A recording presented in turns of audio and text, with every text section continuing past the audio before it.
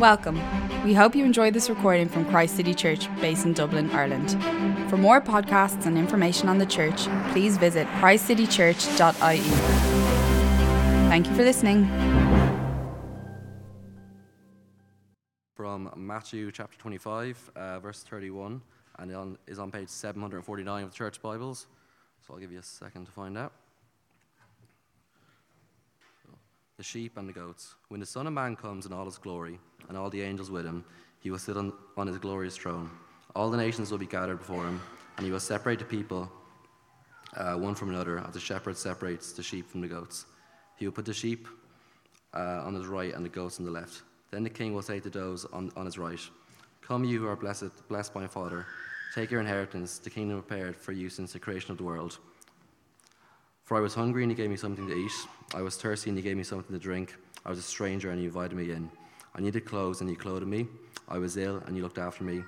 I was in prison, and you came to visit me." Then the righteous will answer him, "Lord, when did we see you hungry and feed you, or thirsty and give you something to drink? When did we see you a stranger and invite you in, or needing clothes and clothe you? When did we see you ill or in prison and go visit you?" The king will reply, "Truly I tell you, whatever you did for one of the least of these brothers and sisters of mine, you did for me." Then he will say to those on the left, "Depart from me, you who are cursed, into the eternal fire prepared for the devil and his angels. For I was hungry, and you gave me nothing to eat. I was thirsty, and you gave me nothing to drink. I was a stranger, and you did not invite me in. I needed clothes, and you did not clothe me. I was ill and in prison, and you did not look after me." They also will answer, "Lord, when did we see you hungry or thirsty, or a stranger, or needing clothes, or ill or in prison, and did not help you?" He will reply, "Truly I tell you, whatever you did not do for one of the least of these, you did not do for me." Then they will go away to eternal punishment, but the righteous to eternal life. So let's pray for Steve as he comes to speak to us. So, thank you, God, for your word. Pray for Steve now as he comes up just to speak to us, Lord. Give us ears to listen, give us hearts to receive, Lord. Thank you, God, for your word that is living, active, Lord. And just, encourage and challenge us now as Steve speaks to us today. In your name we pray. Amen. Amen. It's been said that the gospel disturbs the comfortable and comforts the disturbed. If there was ever a parable to disturb the comfortable but comfort the disturbed, it is the sheep and the goats. It's hard-hitting. It's hard for me to share some of the things that's going to be shared in this parable, and it's hard probably for you to hear some of them, but we need to face them. It's the teaching of Jesus. And actually, strictly speaking, it's not a parable. A parable is a sort of story related to real life that has a spiritual meaning. This is not really a story with a spiritual meaning. This is a judgment scene. What is going to happen at the end of time? What's it going to look like? This is the fifth of four parables we've looked at in Matthew 24 and 25. And all the other ones have been about waiting for the return of a king. And we need to be ready as we wait, and we need to wait well. So we've learned that we must be alert as we wait. We must be wise as we wait. We must be prepared as we wait. We must be courageous as we wait. But here, the waiting is over. The king has returned, and judgment of all history, of all nations, and all people is enacted. So what will the final judgment of all humanity be like? Well, Jesus tells us it's about a great divorce, a separation. There are those on the right, the sheep, and there are those on the left, the goats.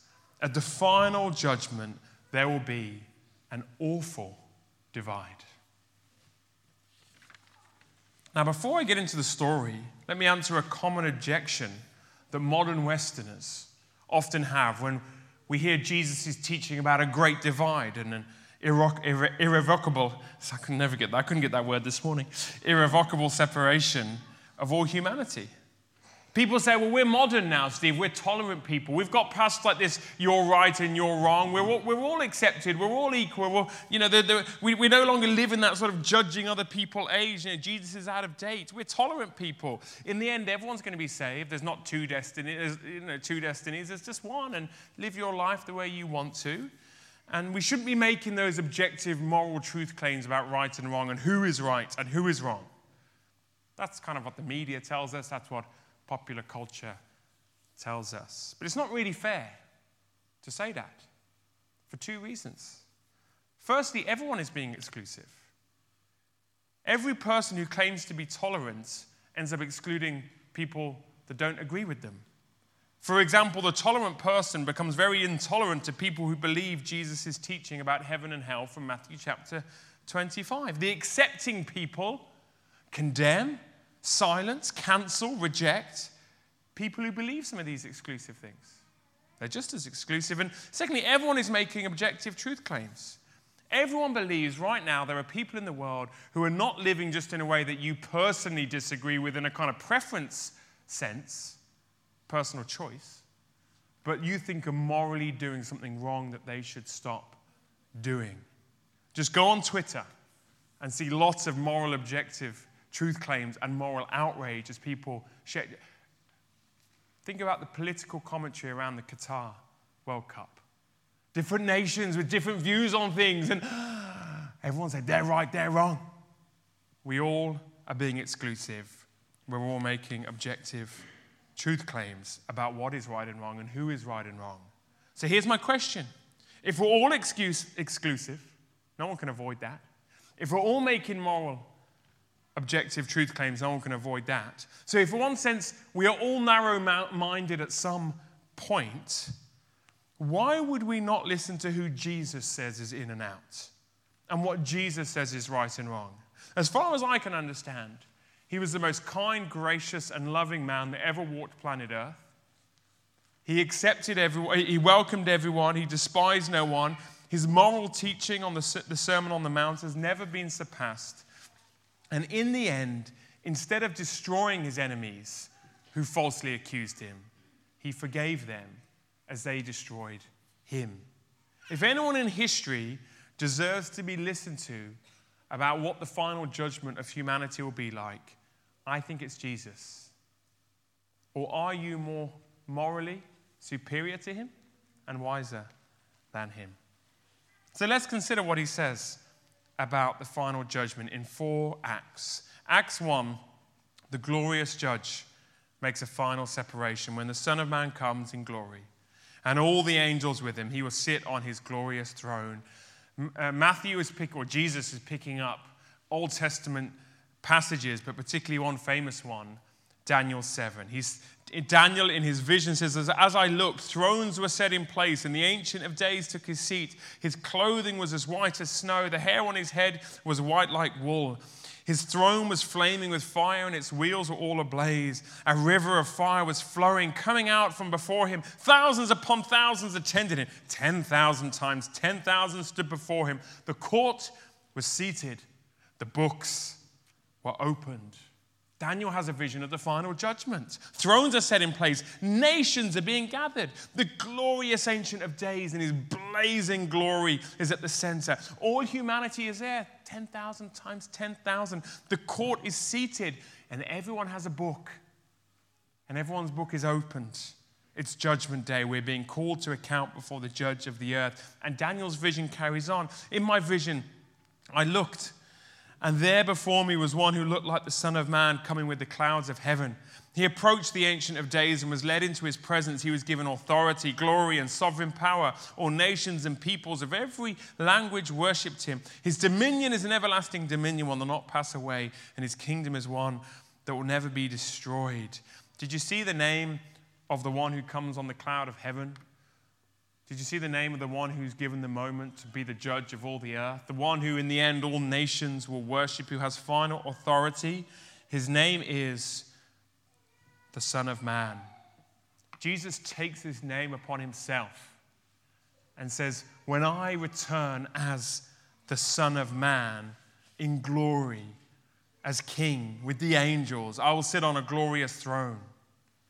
People who say that Jesus is just a good moral teacher have not understood the good moral teachers who are Jewish and know the Old Testament like the back of their hands.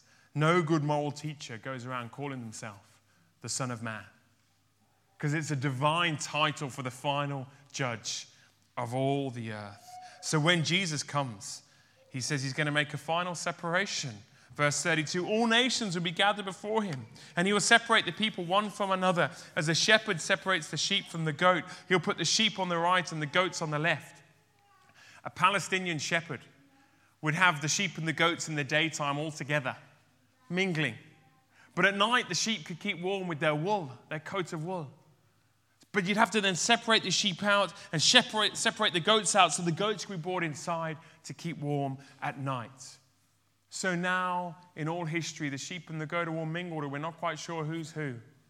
But on the final day, they will be separated out by the judge of all the earth. All the distinctions that separated us in this life, the rich and the poor, the educated and the non-educated, the white and the black, and this and that, and all the things that... No, there will only be one final distinction, and it'll be whether you're a sheep or whether you're a goat. So Acts 1, the glorious judge, makes a final separation.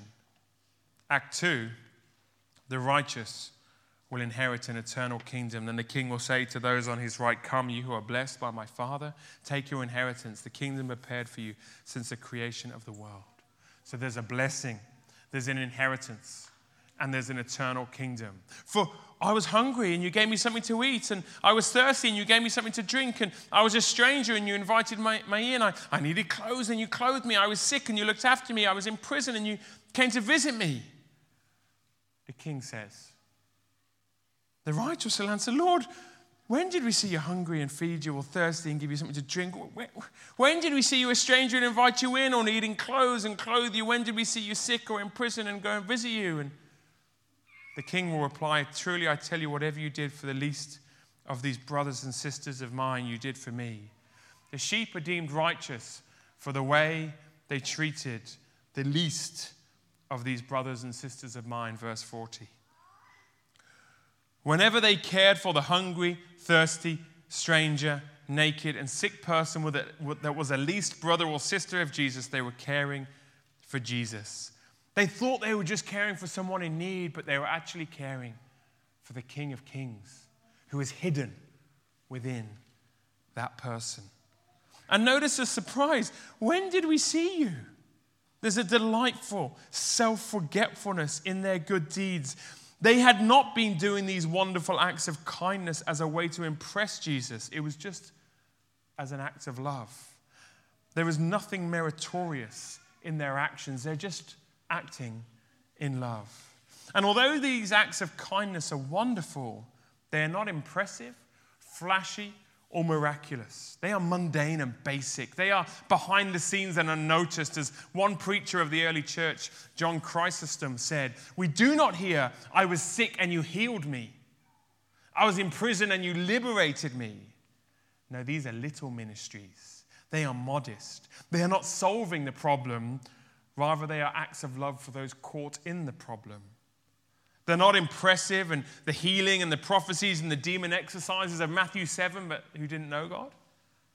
They are small, basic visitors and carers, feeding ministries, sheltering ministries, visitation ministries. These receive the highest honors in Jesus' valedictory. It is these ministries that reveal the self-forgetful, self-effacing love. There is no virtue signaling here. These people are surprised at the honor. On Judgment Day, I was and I'm given the great honor. They were quietly doing what they thought needed to be done. Whatever we call these 6 things Jesus mentioned, they are within reach of each of us. Food, drink, a visitation, clothes, some care. None of us can say these things were too hard to do when Judgment Day comes. And notice, this isn't just handouts. This isn't just giving some money and resources and staying at a distance. This is about building relationships, visiting in prison, inviting them into your home, caring for a sick person. This is about dignity and worth of the people you care for. That's what we try to do at our banquet. Get to know their names, understand their stories, find out if they have kids. Listen to them as we have the privilege of providing for them. Act 1. The glorious judge makes a final separation. Act 2, the righteous will inherit an eternal kingdom. Act 3, the cursed will depart to eternal fire. Then he will say to those on his left, "Depart from me, you who are cursed, into the eternal fire prepared for the devil and his angels." Instead of blessing, there's a curse. Instead of an inheritance, there is just company with the devil and his angels. Instead of an eternal kingdom, there's eternal fire. And even if that fire is metaphorical, the metaphor represents something worse. But why? Well, it's the same in reverse, verse 42. For I was hungry and you gave me nothing to eat. I was thirsty and you gave me nothing to drink. I was a stranger and you did not invite me in. I needed clothes and you did not clothe me. I was sick and in prison and you did not look after me. They will answer the king, Lord, when did we see you hungry or thirsty or a stranger or needing clothes or sick or in prison and did not help you? And he will reply, truly I tell you, whatever you did not do for the least of these, you did not do it for me. The goats are eternally cursed for the way they treated the least of these. Verse 45. As we've just said, none of the 6 things Jesus mentioned are beyond any of our reach. We can all feed. We can all give water. We can all invite a stranger. We can all clothe a naked person. We can all care for a sick. We can all visit someone in prison. Yet these people turned a blind eye to these basic needs and these desperate people. And in turning a blind eye, they revealed a lack of love, not just for the person, but for the king who is hidden within the person they ignored. And notice one final thing here. The final and eternal judgment here is not based on sins of commission, but sins of omission. Sins of commission, things we actively do that are wrong. Sins of omission, things we should have done that we didn't. Acts of love that we ignored. Just as the previous parables of Jesus that Matthew took us through condemn those who do not do anything, whether a lack of preparedness, the 10 virgins, or fear, the bags of gold.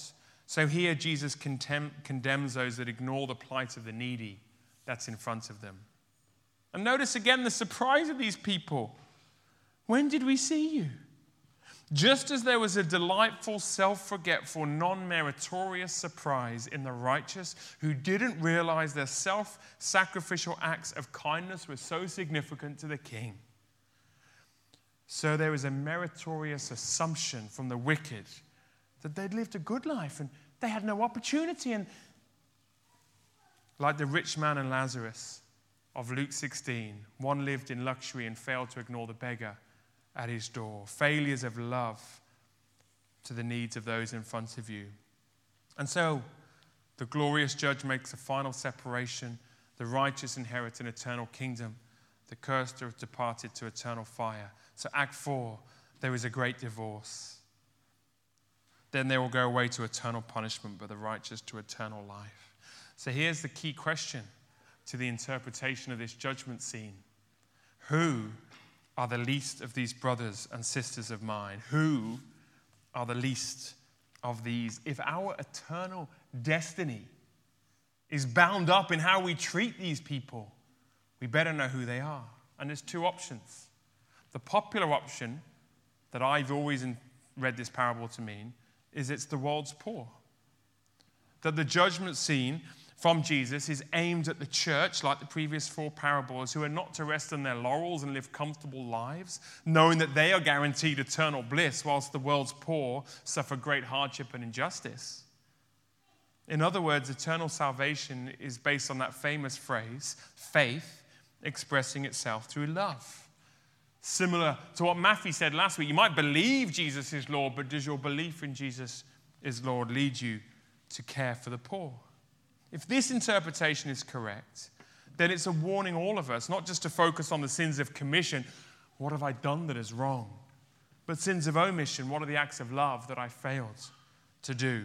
We are to use our resources in response to our saving faith. As we realize we are saved by faith and have received this kingdom, we then use all our resources to do as much good to the least of these. Not just giving handouts, but getting to know them, inviting them in, treating them with dignity and respect. We cannot live indulgent lives and fail to meet the practical needs of those around us. That's interpretation 1. I'm going to argue that actually, I think option 2 is what Jesus is getting at. That the least of these are poor gospel workers and Christians. This is less well known, but actually church history, this has been the more common interpretation. Why? Well, first of all, notice verse 40. Who are they? Jesus' brothers and sisters. Who are Jesus' brothers and sisters? Well, it's you and me. It's the church. Followers of Jesus. So he's our elder brother. We have the same Heavenly Father. We're part of one big family. We all become the children of our Father, and Jesus is our big brother. Or notice how Jesus says, whatever you did for them, you did for me. But that's how Jesus talks about his body, the church. Whatever you did for the... When Paul is on the road to Damascus, Saul became Paul. And he's going to persecute who? The church. Acts chapter 9. And Jesus accosts him, doesn't he, on the Damascus road. And he says, Saul, Saul, why do you persecute me, hidden within my church? Saul was going to go and kill Christians, but Jesus said, why do you persecute me? Whatever you're doing to them, you're doing to me. And most importantly, when Jesus sends out the 12 disciples in Matthew 10, this is all one gospel. Matthew has a gospel that is coherent, it holds together. At the end of Matthew 10, as he sends out the 12 disciples, what does he say? Anyone who welcomes you welcomes me. And whoever welcomes me welcomes the one who sent me. If you receive a disciple who's carrying the message of the gospel, you receive Christ into your life. So verse 42, right at the end of Matthew 10, if anyone gives even what? A cup of cold water. To who? One of these little ones, the disciples. Who is my disciple? Truly I tell you, that person will never lose their reward. What you did for the little ones when you gave them water gained you a great reward from the King. And how does Jesus say these 12 disciples are going to be cared for as they go out into the world to do their mission? He says, do not get any gold or silver or copper to take with you in your belts, no bag for the journey or extra shirt for sandals or staff, for the work who is worth his keep. You will be provided for by the people who receive you and your message. When you don't have food, they will feed you.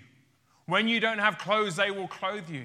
When you are thirsty, they will give you a cup of water. When you need shelter, they'll welcome you in. And when you end up where for preaching my message? In prison. They will come and visit you and comfort you in your task to take the gospel to the nations. In fact, Jesus promises them in Matthew 10, persecution, hatred, betrayal of family, enmity in the closest earthly relationships, flogging, imprisonment, expulsion from the synagogue, and death. Jesus says, I'm going to send you out like sheep among wolves. Well, who's going to care for the sheep? The other sheep. Because they're in the same family. They're brothers and sisters of Jesus. And as you receive the message and you become a brother or sister, you take them in and you provide their basic need. In other words, eternal salvation is based on receiving the gospel message and caring for gospel workers. If a Christian comes to you and tells you the gospel and you're willing to receive the message and receive the Christian as a brother or sister in Christ, you are actually receiving the King. If a Christian comes to you and tells you the gospel, you reject the message, well, yeah. What did he say? You brush the dust, move on, because they're rejecting me.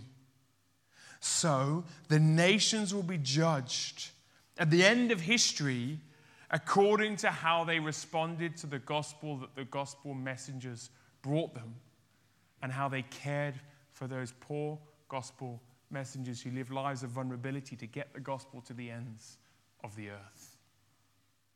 The King judges the nation based on their response to his ambassadors who have the message that he's given them and who chose a life of vulnerability to bring them the message. If this interpretation is correct, salvation comes not so much from acts of love that evidence our faith, but rather from responding to disciples who bring a message and loving the disciples themselves. And by the way, this means something for us all who claim to be followers of Christ here. If we're to be successful in our evangelistic efforts to see the nations won for Christ, we must be willing to embrace poverty and suffering. So, I'm persuaded by that interpretation. What's the application? Threefold for us as a church. We must love brothers and sisters close to us and far away who are in need. That's one of the applications. Practical ways of loving brothers and sisters. By our love will all the world know we're his disciples. In Jesus' mind, there is no such disciple who says, I love Jesus, but I don't love his church. The church is his body. And as you care and nourish for the church, you are caring and nourishing for Jesus. So to be a disciple of Jesus is not just, I love Jesus, but I don't love you love Jesus by loving the church. He's hidden himself. The king comes disguised within the little, poor brothers and sisters alongside you. So we must love brothers and sisters close to home and far away who are poor and needy. The early church were famous for doing this, weren't they? Secondly, we must be willing to embrace vulnerability for the sake of evangelizing the nations. If we really take our role seriously as Christ's ambassadors, most often the path before us will not be comfort, career progression, abundant life experiences, and wealth. We must embrace vulnerability for the sake of evangelizing the nations. I was just reading this book on Friday morning. This passage should give us an urgency to our evangelism. Jack Miller, who's a great influence on many people, including Tim Keller, that some of you will know, wrote some letters to missionaries in Uganda and Ireland in the 80s and 90s. And then he wrote a little thing to the American church who had got compromised and had lost their urgency and just about therapeutic needs. What do I need is why I go to church. And he writes a little thing at the end of his book that I just read. And he says we must stop seeking personal fulfillment over seeking to obey Jesus' command in the Great Commission. And he says, for us, this means we must throw away our lives for Jesus as we take the gospel to the lost. This intelligent carelessness is our true security. Anything less is dangerous compromise. We who once were enemies have been justified by faith. We must not fall asleep in self-preoccupation and comfort zones. Instead, justification is meant to release us for the battle. What is the battle? To risk unpopularity by preaching the cross as a real cross on which a real Savior shed real blood for real sinners headed for a real hell. The battle is giving up pretense that we're all nice people. The battle is taking the gospel to the lost with radical devotion. The battle is to own nothing in order that we might own Christ. The battle is to have no righteousness except the righteousness of God through faith in Christ. The battle is to attack the dark places of the earth with all the energy of the Spirit and the conquering gospel of the substitutionary death of Christ. And he finishes one bit of this little essay quoting a magnificent book, John Stott's Cross of Christ, and how as we think about the cross, what does that mean for our mission? And he quotes Stott, the place of suffering in service and passion in mission is hardly ever taught today. But the greatest single secret of evangelism or missionary effectiveness is the willingness to suffer and die. So we must love our brothers and sisters in need. We must embrace vulnerability for the sake of evangelism. And thirdly, if you're a Christian and you are treated with disdain by the world, who says to you, you're on the wrong side of history for your scriptural views which clash with our cultural moments, don't give up. Don't give in. One day, you will be on the right side of history. The world around you, our media, social media, everything will say, you should give up those views now. We've got past those views now. We're modern and tolerant, as if they know what the right side of history is. Keep going. Keep being willing to take disgrace for the sake of Christ.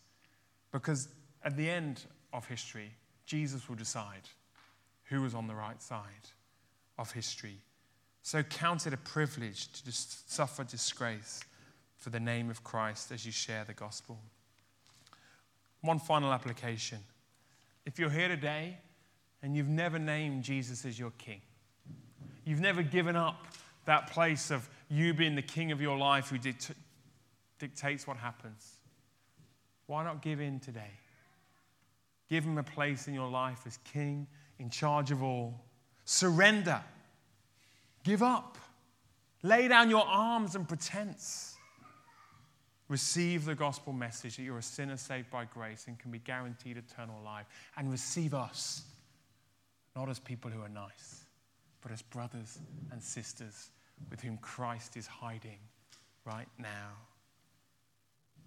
And if you're not sure, why not? What else do you want Jesus to do for you? Who else do you want him to be? What message could be clearer for you than today? Give in. Come and speak to us at the end. We'd love to pray for you. So the judgment scene should disturb the comfortable who've rejected the message and therefore rejected the church. In rejecting those two things, they've rejected the King. And Judgment Day will be terrifying.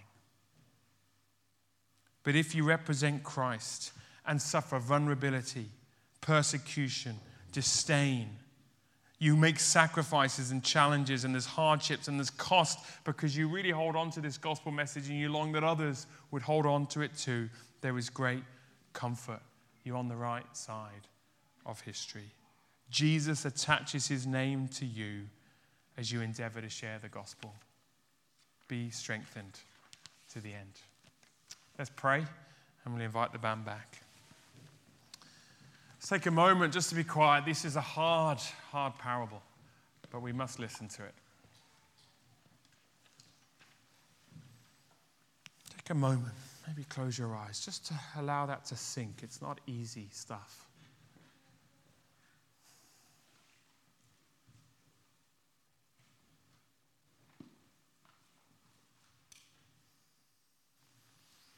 Lord, it's been said many times that the loving thing so often to do is to warn people.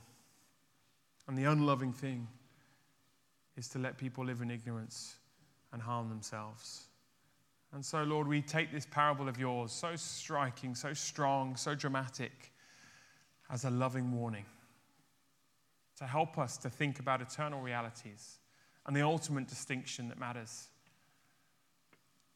For those here, Lord, that are struggling to hold on to you, may this message encourage them to do so and accept all the vulnerabilities that come from holding on to you and any rejection that they face in doing so. I pray for any here today, Lord, that don't know you, draw them today to say yes to you fully, finally, and put themselves among the sheep through faith in Christ. And for all of us, Lord, may we receive again this message that you didn't come here just to make our lives a bit easier and nicer and to meet our felt needs.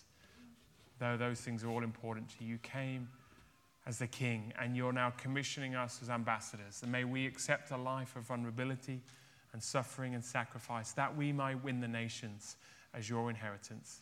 We pray that in your name. Amen.